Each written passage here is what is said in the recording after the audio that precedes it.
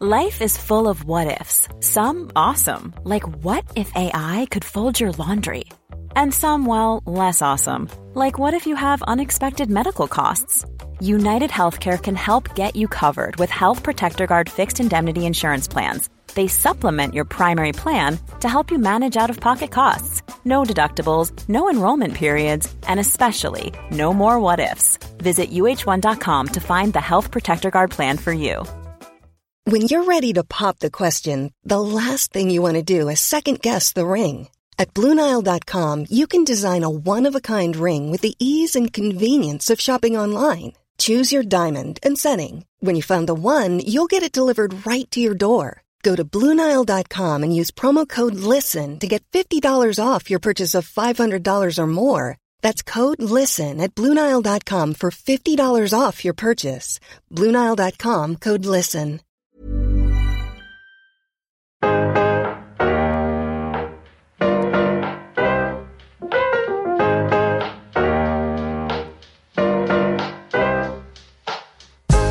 Welcome to Mariella Meets. I'm Mariella Frostrup, and each week I'll be bringing you a selection of the best interviews from our favourite guests. Movers and shakers from the worlds of art and entertainment, politics, business, music, and wider society.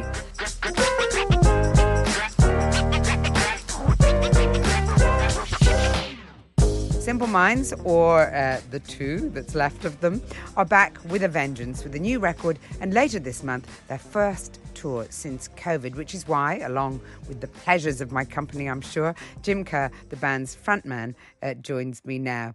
Jim, welcome to Times Radio. Delighted to be able to talk to you. I thought, for the sake of disclosure to our listeners, that I should say that I worked with you recording at a remote Welsh farmhouse.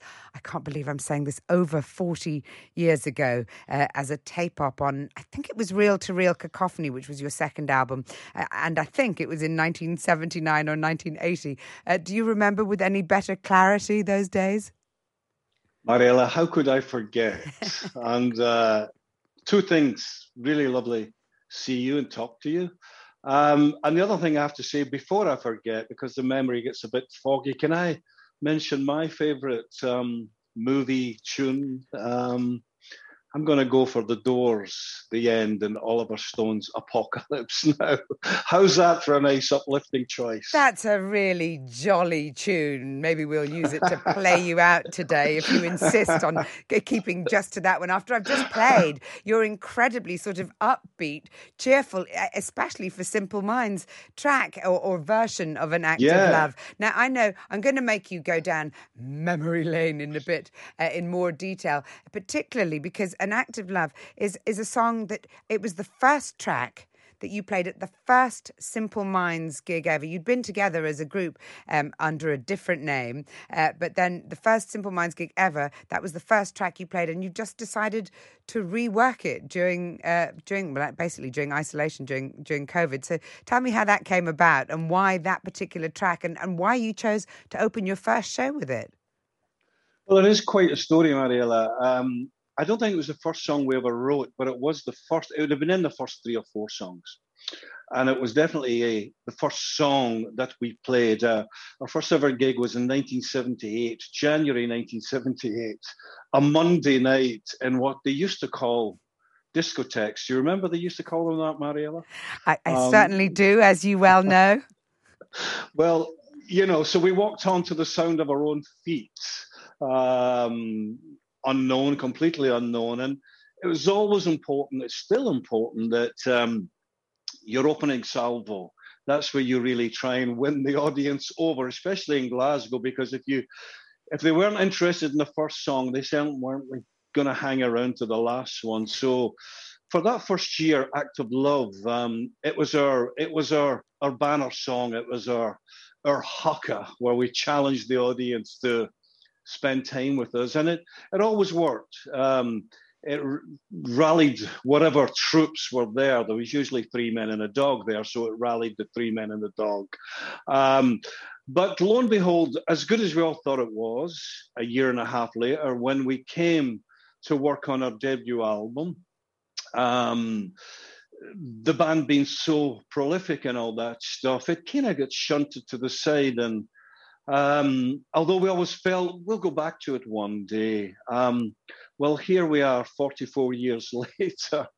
Because you see, it was always a great Charlie Burchill riff, and we always thought there's something in that. So some things take a little longer than others to get to, but we released it this year knowing that we were about to go on tour again.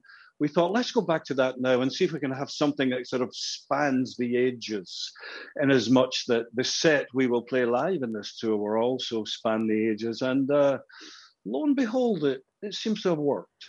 Do you have a sense then of what the young Jim Kerr, the Jim Kerr who recorded that song first time around, would make of the Jim Kerr now?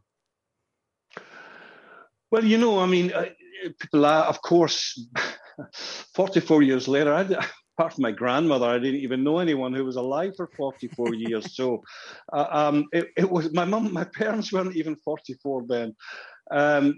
The one thing I can tell you, I'm pretty convinced about. I mean, we've had a fantastic life with this malarkey, beyond our imagination. When we started off, I'm quite convinced if you'd said to us then, what do you want out of this? I'm quite convinced we would have said, we want to be in a great live band. And we want to go around the world, taking it around the world, and we want to make it last as long as possible, so we don't have to go back to the real world. And so far, we're still working on the great live band thing, but the rest is panned out. So basically, in a way, and I was thinking the other day that you do sound incredibly. I don't know. Is it rude to say contented? You sound very contented with your lot and your life. Obviously, I've listened to a couple of other. Ariella, I feel a smug warning coming on there. Don't you dare hint at that. But is there?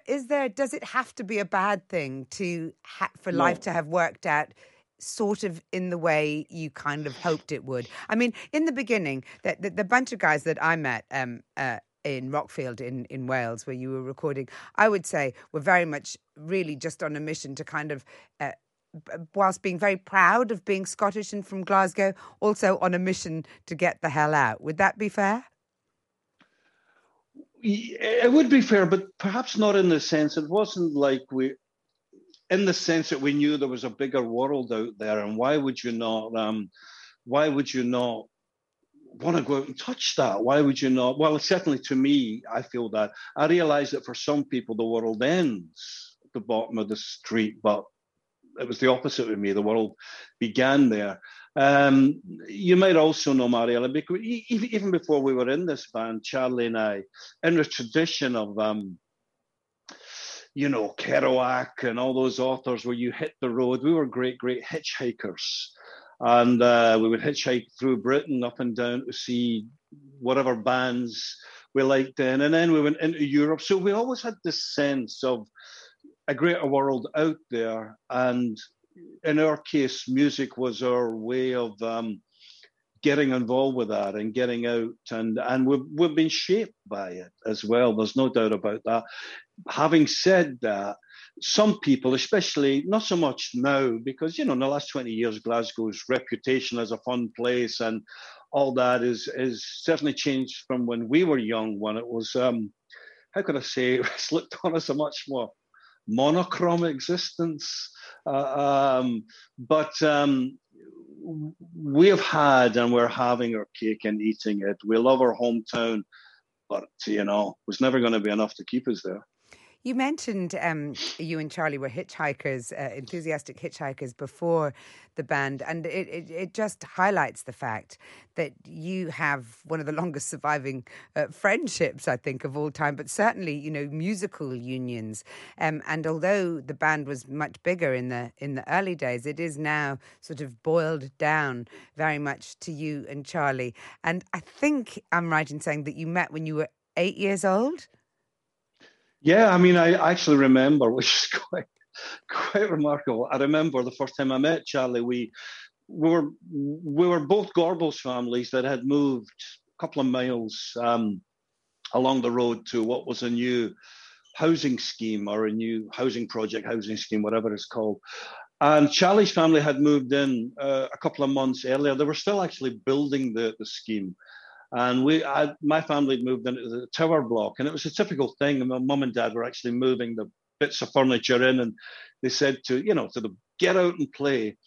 And into the street I went, and as they were still building the place was a building site. There was a huge sand castle, huge cement castle, and Charlie was sitting at the top of the sand castle. And he was the king of the castle. And in some ways, although I'm looked on as being the front man of Simple Minds, Charlie's really the king of the castle.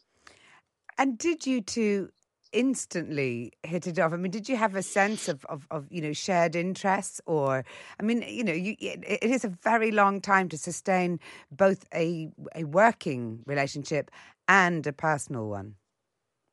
I mean, it is remarkable, especially when I tell you now, Mariella, not only did we live in that same street when we were 8 years old, but I think you probably know that, you might know in my case, I live in Sicily now. Guess what? So does Charlie.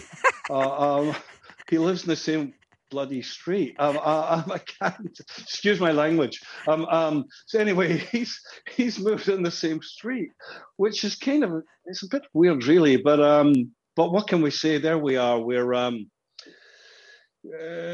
classic double act. And people usually, the last two things, people will usually go, I suppose it's a bit like a marriage, isn't it? And I go, no, we don't sleep with each other yet. And I also, but we also fight. We fight like cat and dog, especially when it comes to the music. There's usually one huge blow up every year.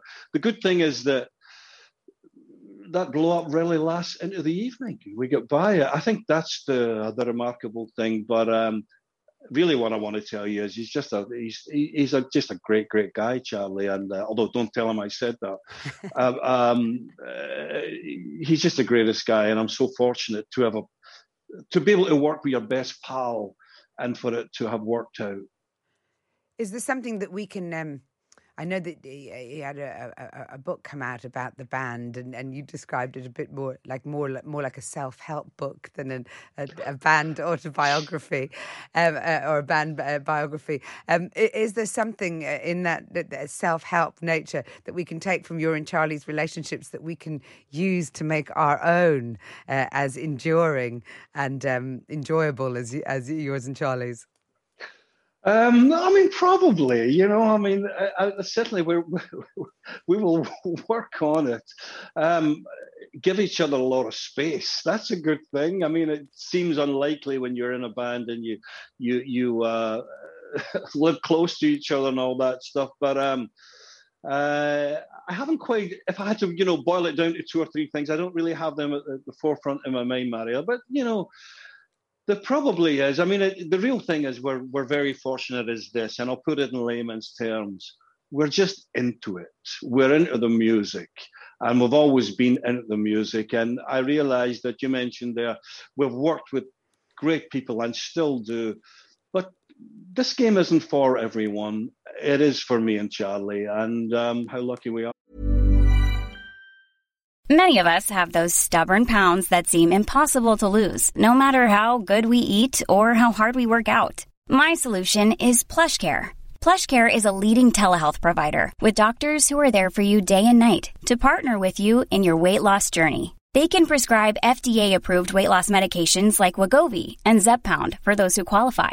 Plus, they accept most insurance plans. To get started, visit plushcare.com/weightloss. That's plushcare.com/weightloss. Hiring for your small business? If you're not looking for professionals on LinkedIn, you're looking in the wrong place. That's like looking for your car keys in a fish tank.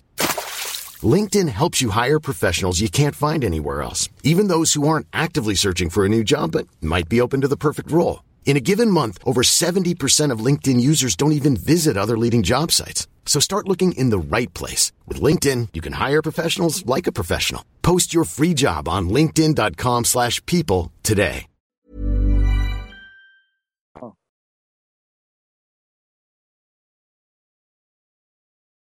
Jim, we were talking about the fact that you now live in Italy. I think you made it permanent once after COVID broke out, and now your fellow Simple Minds band member Charlie Burchill lives there as well. But I think also Brexit was part of your reason for moving to Italy. Why is it something that you felt so strongly about?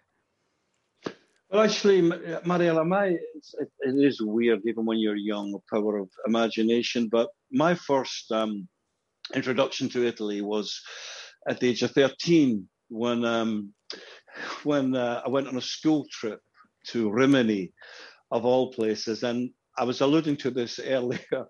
Two things blew my mind the day I arrived. I discovered the world was in colour. That was a big deal.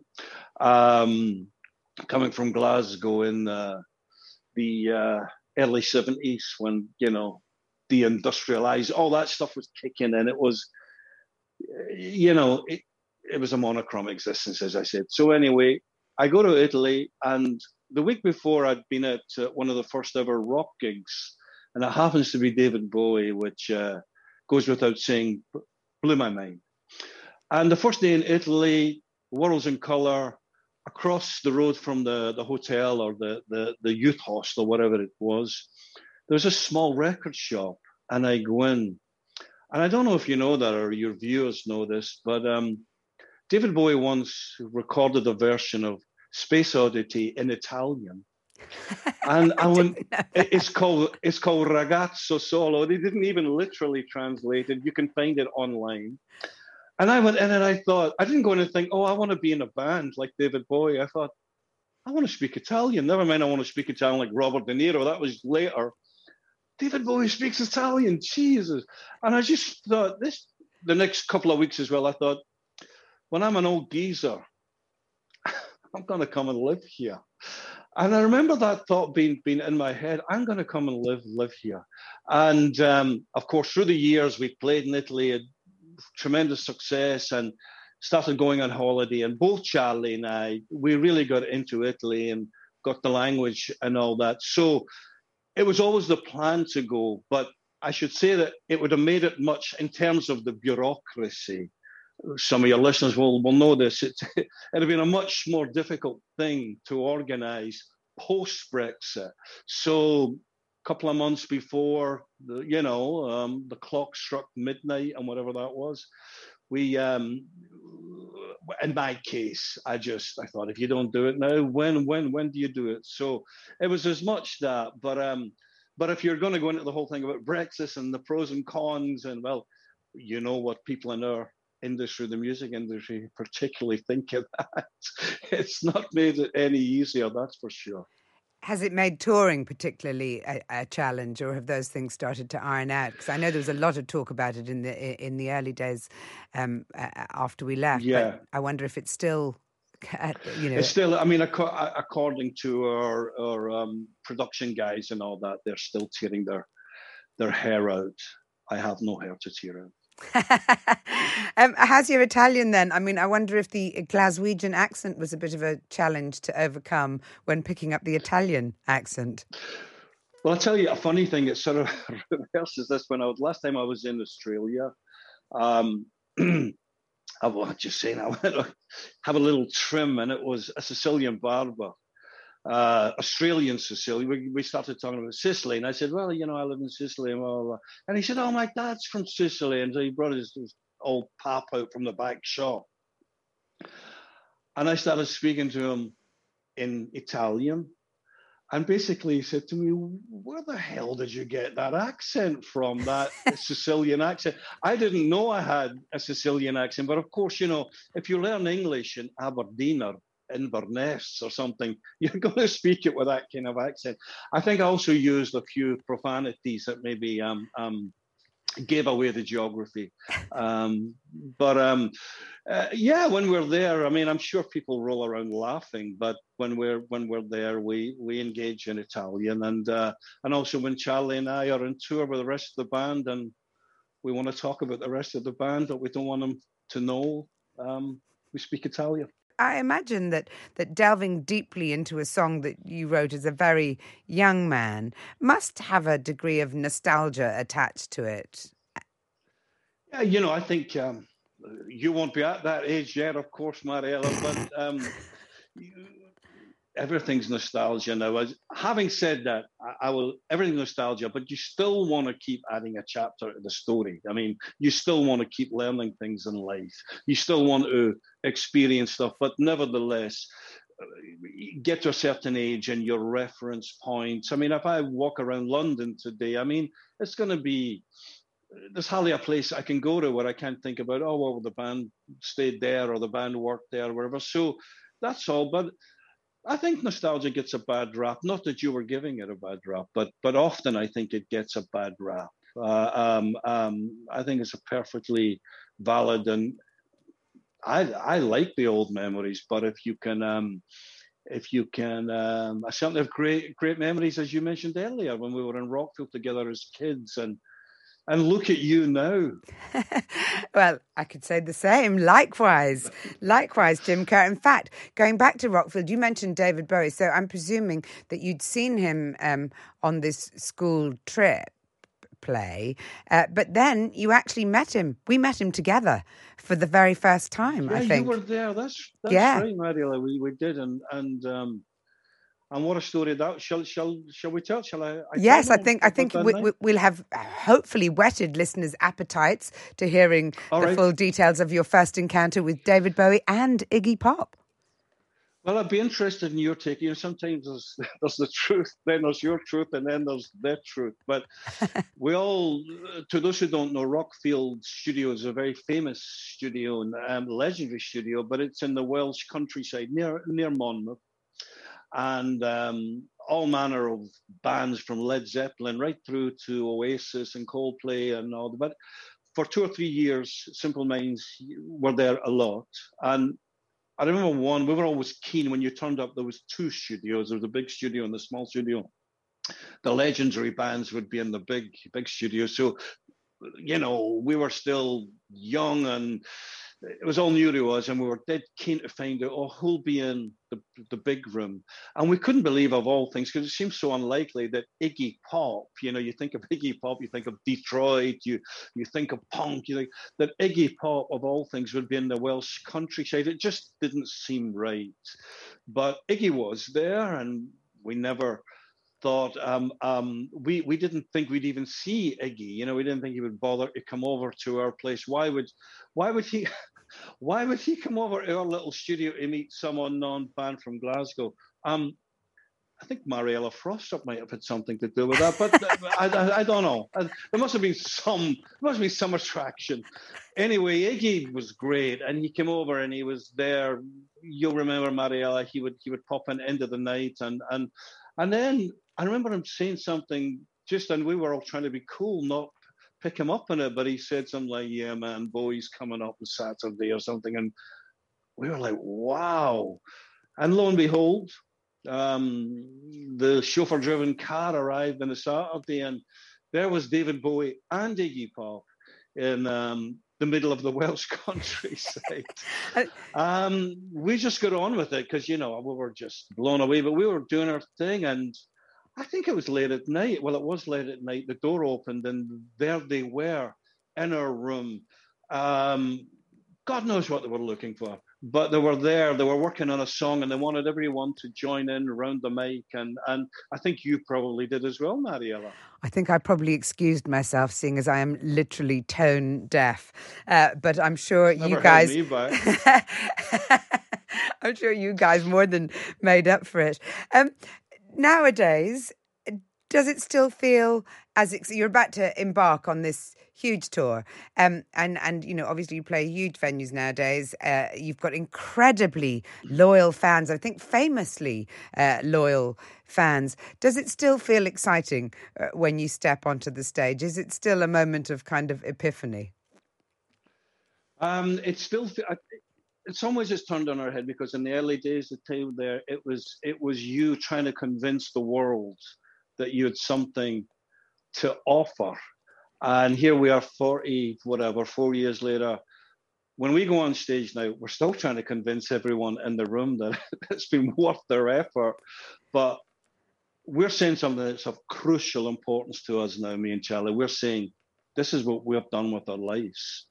And when that's at stake, it's not even acceptable to have a so-so gig. You have to give 100% every night. And I think we do. And because we do, this thing just seems to roll on and roll on. That's my take, apart from having a lot of good luck as well. You've described Simple Minds when they first started and, in those first few years. And I think, interestingly, we were talking about David Bowie and Iggy Pop, who were very sort of obsessed in a way with Berlin and the atmosphere of that city and the pervading atmosphere of the Cold War. You described the band as a Cold War band in a way. How does it make you feel to look at what's happening in Ukraine now? I mean, 44 years after you first probably started thinking about that part of the world. I mean, cliche, but it's heartbreaking. But I mean, I never. When we first started to tour back then, it was right. It was cold. It was still Berlin was still great polarity in the world, and traveling around Europe then was such an education. You would turn up in places that you knew from the war stories, and it just seemed like the the autobahns and the roads were, I don't know, it's a horrible image. It just seemed to be covering over in the bones of history, literally, and to see this thing again. I mean.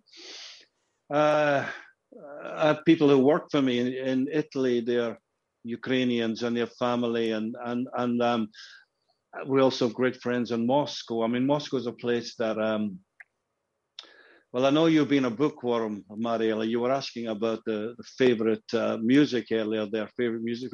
Both Charlie and I, surprise, surprise, share the same author, the same favorite author, Bulgakov. And we were there fairly recently. We even went to the house where he wrote Master and Margarita. And we've got friends in basically what I'm saying is we all thought that was over. We just all thought that was over. So every day, first thing I get up in the morning, I say, I'm not going to look because I can't take it. But I do look. You have a cup of coffee, you sit, you look.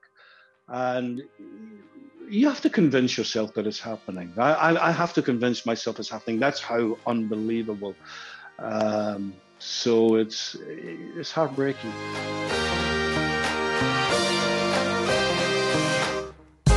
Thanks for listening to Mariella Meets with me, Mariella Frostrup. There'll be more from the podcast next week, so make sure to download the free Times Radio app to never miss an episode. And don't forget, you can catch the live edition of my programme every Monday to Thursday, 1 till 4 on Times Radio. Catch you next time.